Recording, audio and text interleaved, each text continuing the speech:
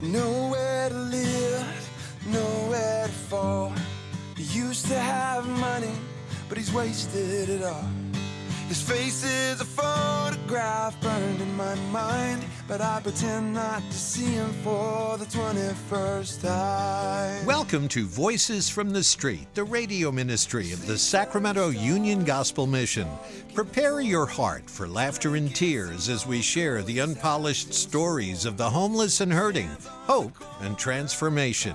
Here's your host, Director of the Union Gospel Mission, Pastor Tim Lane. Well, thank you guys for joining us, and I think that's exactly correct what my dear friend Steve just said, that it is a program of hope and of transformation. You know, we see the homeless, and you've heard me say this before, but we drive by the homeless, we see them with little cans and cardboard signs and those type of things, and some of them are not kind, some are rude, some are insulting, some of us are worried about even walking past them. And we see that everybody is trying to formulate a solution to the homeless situation. It usually entails giveaway programs of some kind. Well, are we there at the mission to feed the homeless? Yep, we do that pretty well. 9,000 meals a month that we serve out of the mission. We have a women's clothes closet, and we have clothing for the homeless. We have a women's clothes closet that they can come in and shop. We have Bible studies, and we have all those things that are going on. There are showers that they can get right there on campus. And yet, that is not the answer to the homeless situation, just to take care of the external needs. The primary way that you take care of the homeless and the growing problem is through transformation. When a person comes to the program, goes through the program, and really becomes a believer in Christ, and they leave from there and they go out and they're joining their churches and they're part of society, then what you have is a contributing member to society as opposed to someone out on the street that you're worried about walking past. If there are too many giveaway programs, you can actually attract people from other states and other regions where they're a little stiffer, a little less accommodating. And so it's a very delicate balancing act. At the mission, we really don't have a balancing act because, yes, we're called to feed, clothe, house, and provide showers for the homeless. But more importantly than anything else is our recovery program, which is not just drugs and alcohol, but all kinds of different addictions that a person can have. And so on the program, we want them to be able to find out how to live a different life, but a life that leads to an eternal life in Christ Jesus, not just simply clean up your act while you're here. Because for a pastor and for a believer, to clean somebody else up and then just get them off drugs, alcohol, and then send them to hell, that is not what we're about. We want people to come to that saving knowledge of Jesus Christ. And so our 24 men that live with us on our drug and alcohol program or recovery program, they are taught daily from the Word of God, which is really the only solution to any of our problems is found in the Word of God. And so how does that work? It works because God has the ability to transform hearts. He takes that stone heart of ours and he gives us that beating heart. And he gives us and he draws us and he loves us. And you know what? He loves us when we're unlovable. That's the amazing part. I didn't love God when he drew me. He drew me despite of my own bad nature. Mm-hmm. He gave me the faith to come to him. It says, you know, the Bible tells us clearly that you are saved by grace through faith. And here it comes, not of yourself, lest any man should boast about how superior they are and how much more intelligent and how they sought out God. Well, that's not what the Bible says. The Bible doesn't say that you sought out God. He's the one that sought you. And if you're a believer in Christ, you need to fall on your knees. You need to thank him every moment of your life, and you need to tell other people out there, hey, there is there is hope. And we know what that hope is. Is Christianity, as many say, an exclusive religion? Yes. I mean, I don't know what else to say. There's one way, one truth, one life, and that's Jesus Christ. There's the broad way and the narrow way, and the narrow way is Jesus Christ. So, at any rate, I have a friend of mine here today. I hired him, but his story, his name is Jed, and he works at the mission. He is the development and digital Social assistant. media Yeah, I'm going to let assistant. him tell you what he does. But at any rate, he works at the mission, and the only claim I have to anything good about his abilities at the mission is that I hired him. He went through the program about 16, 17 years 15 years ago. 15 years ago. So he was gone by the time that I showed up. I was volunteering down there, but I don't remember him, and I don't think he remembers me from then either. But when I got to the mission, which was 14 years ago, he had come and wanted to volunteer. Now, mind you, he had gotten married in that interim time. He graduated the program. He became a great church member. He often preaches now at his own church and leads Bible studies and all kinds of things. But he knew that he knew this Christ Jesus, who is the transforming power of life. And so, at any rate, I would like to introduce Jed to you. And Jed, why don't you give us a little bit of your background and Sure. what it meant to you to even come to Sure. the mission? It's a good thing that we're bringing up the New Life program down at the mission, because that's really where I got my start. Before that, I had been basically a drug addict my entire life from my teenage years on. I was really addicted to meth, really towards the last, 15, 20 years of my addiction. And it had kept me going back to prison. And I had been doing what they call life on the installment plan, basically. And so during my last term when I was in prison, before I went to prison that time, the Lord had been working on me, but I hadn't surrendered to him yet. But when I went to prison, about a year and a half into my term, I finally surrendered my life to the Lord. And but the one challenge that I had was that when I was released, because of my lifestyle for my entire life, my family, my friends, every place that I had to go to was an unsafe environment. It was not a place for a new Christian to go to. And so I knew that, and I didn't really have anywhere to go, so I was basically homeless. And somebody had told me about the Union Gospel Mission, so I went and sought it out. And of course, back then there was no room in the program, so I had to keep coming back. So I called every day, came in every day, and finally, about a week later, there was some openings, and I was able to get into the program. And actually, as of April 23rd of this year, that was my 15th anniversary of my graduation.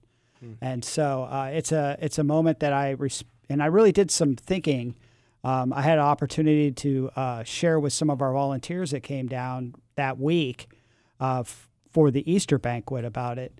And just to kind of let you know what I do now, when I came on board at the mission back in 2015, I'm actually the assistant to the development director, Eileen Trussell. And what my responsibilities are is everything to do with the development department and with the digital social media web world that we're really in nowadays. And so it's been a learning experience for me to kind of learn how to digitally promote the mission, but we also do it by doing outreaches and other ways that we can reach out to the public about what we do at the mission and how to gain support. And so it's been a really fun job. I really love doing it. So I had the opportunity back then to share about what it meant to graduate 15 years later. And I realized, that I had learned so much in that program. One of the things that I had learned that I shared was that it was the first place where I learned how to serve God, because all the program men have a job and a responsibility to do. And when you get born again and you start doing those things, at first it was just a duty that I had to do, a routine that I had to do for, basically felt like the job I had to do for room and board. But when I started to realize that what the mission did and that we were actually part of what God was doing there, that it became a service.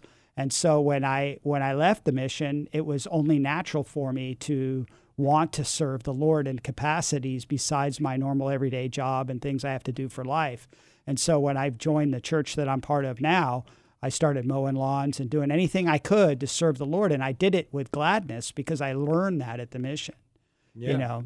Well, certainly when the Lord says, or when it says the Lord loves a cheerful giver, so many people think he's talking simply about how much money you're going to give. Yeah. Well, no. That attitude should permeate everything in your walk with Christ, right? Yep.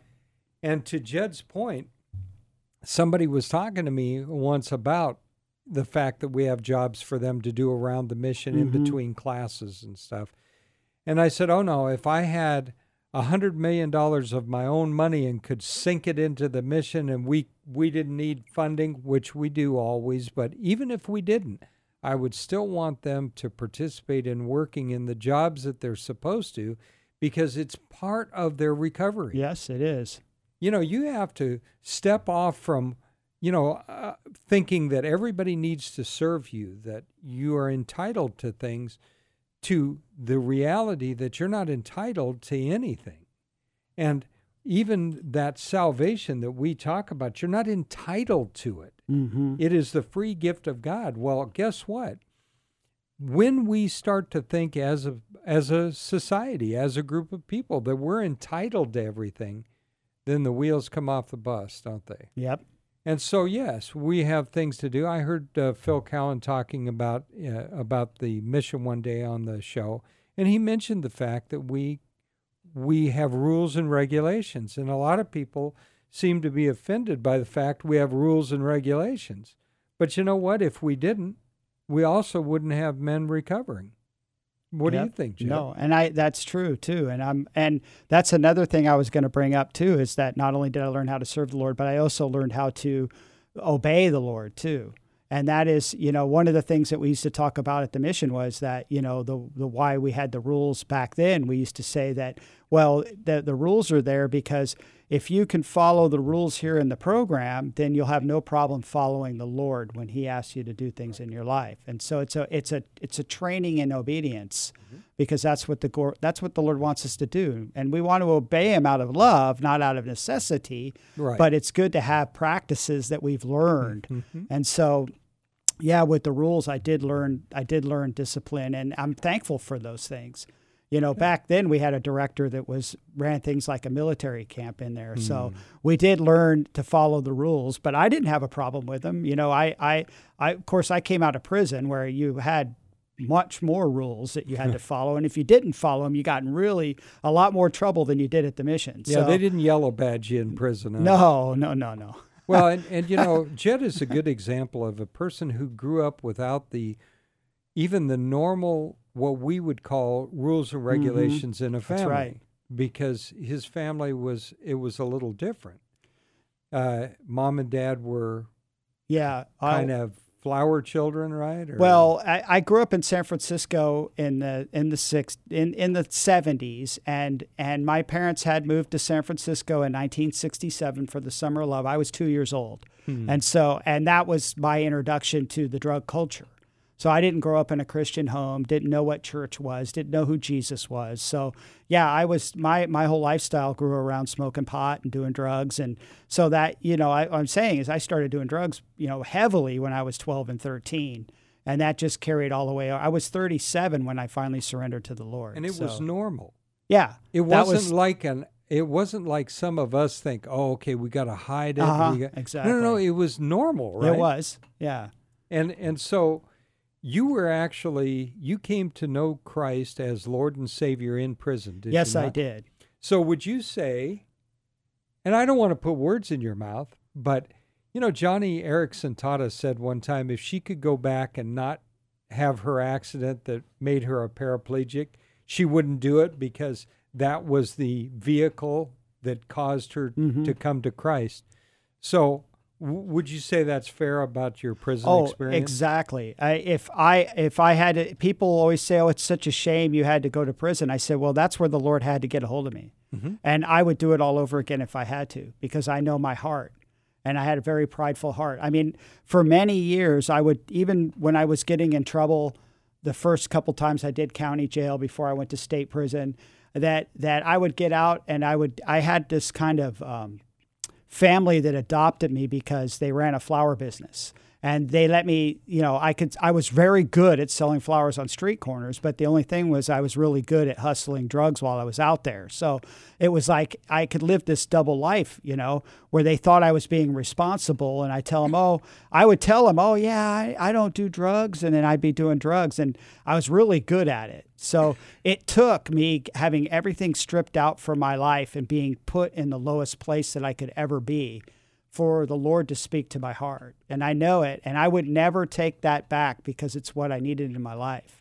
Where I am now and where I had to go through was very important. That's one of the reasons why I really am disappointed in the decriminalization of methamphetamine to the point where it's just an infraction now, because I agree. A lot of guys will tell you that it's that fear of going to jail that drives people to seek help.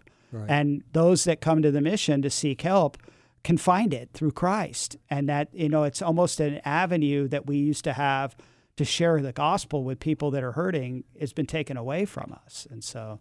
Well, what you said is absolutely true. I agree with your affirmation about, the decriminalization of methamphetamines. The bottom line comes down to that every human being is capable of every sin that is imaginable to man. And we live in, people have often, I think we were talking about it, Jed, they'll say things like in a post-Christian society. Mm-hmm. It's not a post-Christian society. Yeah. What it is, it's the end times. Yep. And the end times started, right, after Christ was risen. And so, yes, I agree that it's been 2,000 years, but guess what? That doesn't alter the fact we are in the end times. We're in that last season of God's grace to the unregenerate world. That's right. And so everything, you see, that's the problem. The problem is you don't get rid of criminals by making everything legal. Yeah. Right? Yeah. You might technically do that, just say, okay, well, there are no laws, so nobody breaks anything. But guess what? God is the same today, tomorrow, and he's the same yesterday, and his laws are still in force. Mm-hmm. And so we have a whole generation right now that is growing up without even knowing or having any thought about what's right and wrong, right? Exactly. So I got to tell you something. People say, well, I saw this guy who was in prison for 4 times and, he came out, but, you can sure tell, and honestly, you hear things like that. I got news for you. Sitting across me, Jed is the real deal. I wouldn't say it if I didn't believe it 100%. I can't give anybody more of a recommendation than to say that I would trust Jed with my money, my wife, my daughter. I would just trust him. And the reason why is he's trustworthy. And the reason that he's trustworthy is because he belongs to the one who is trustworthy overall, to Christ Jesus. He truly is my brother in Christ. Are we of the same denomination? No. But that doesn't matter either, because there are people who are walkers and followers of Jesus Christ in many different denominations. Yep. Not just the one that I happen to belong to. But of those, they need to universally understand that there is one way, one truth, one life, that the Bible is the inerrant Word of God, that Jesus is God, second member of the Holy Trinity of God, Father, Son, and Holy Spirit. If we don't start there, then we're not talking about a brother or a sister in Christ. Exactly. So, Jed had, and I hope we can get to it before the end of the service today. I've been a pastor too long, I guess. How about the end of the radio show today? If not, I'm going to hold him over anyway because I want to do a second one. But I thought it was absolutely fascinating, the fruit that comes through obedience. So we got about 4 minutes, but I would like you to tell them about the unregenerate heart of your mother. Oh, okay. And how old you were and when this happened. Okay, well, first of all, that because I came from a broken family, my mom divorced my dad when I was 8. I was the youngest in 5, and it was pretty traumatic for me at the time. But she was never really in my life. The last time I saw her, I was 15, and she had chosen to. She was an alcoholic, and she got clean and sober through AA, but it was a lesbian women's AA group, and so she decided to become a lesbian, and she lived that way her entire life until after I got saved, about 2009. I had started a Facebook page to try to find some of my family members and let them know that, I had got born again and I wasn't doing the things I did before when I was a kid, and kind of share my testimony and open my life up to them. And so my mom got a hold of me through her sister. So basically, to make the long story short, that she decided she wanted to have a relationship with me, but we didn't really, she didn't really want to hear the gospel. But she finally ended up moving into a nursing home, and she wanted to be by me and my wife.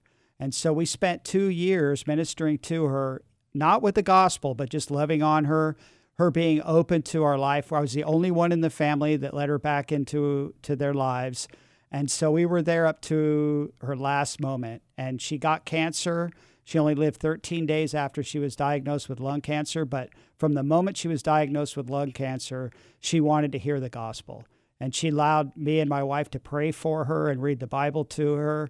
And that was it pretty much. But we're pretty confident that the Lord used that whole time for her to come back and to let her come back into my life.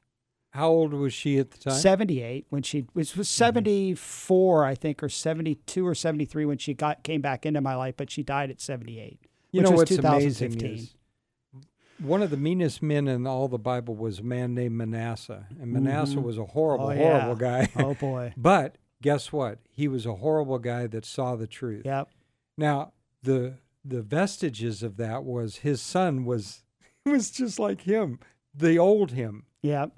But his grandson was a man that tore down the Asherah Yep. poles and preached what we would consider to be the word of God at the time. Yep. And he was devoted to God. And so many times it's our parents that tell us about Christ, but sometimes it's our children who we didn't get to tell them because we didn't know the gospel, but they do and they reciprocate. We only have 1 minute, and I want Jed to come back. But I want you all to know out there that at the Union Gospel Mission, it doesn't matter where you are, what you've come from, what your lifestyle is. None of that matters when it comes to getting food, clothing, meals, even a place to stay upstairs. You can come on the program and you can be part of a different religion, but here's the kicker. The kicker is that you're going to hear about Jesus Christ every day, and we're not compromising the gospel message. Again, there's one way, one truth, one life, and that's Jesus Christ. We wouldn't allow someone to come on and speak about other religions, but certainly we will help anybody that we can. And so, until we meet again, my dearest friends, remember that the love of Jesus Christ transcends everywhere you've been. And remember also that until we meet again, may God hold you in the palm of his hand. Nowhere to fall. He used to have money, but he's wasted it all. His face is a photograph burned in my mind, but I pretend not to see him for the 21st time. You've been listening to Voices from the Street, the radio ministry of the Sacramento Union Gospel Mission. If your heart's been touched and you want to know more about the work of the mission, log on to ugmsac.com. To donate clothing, food, time, or financial help, call 916-447-3268. 916-447-3268. Thank you so much for listening. Join us again next week at the same time for Voices from the Street.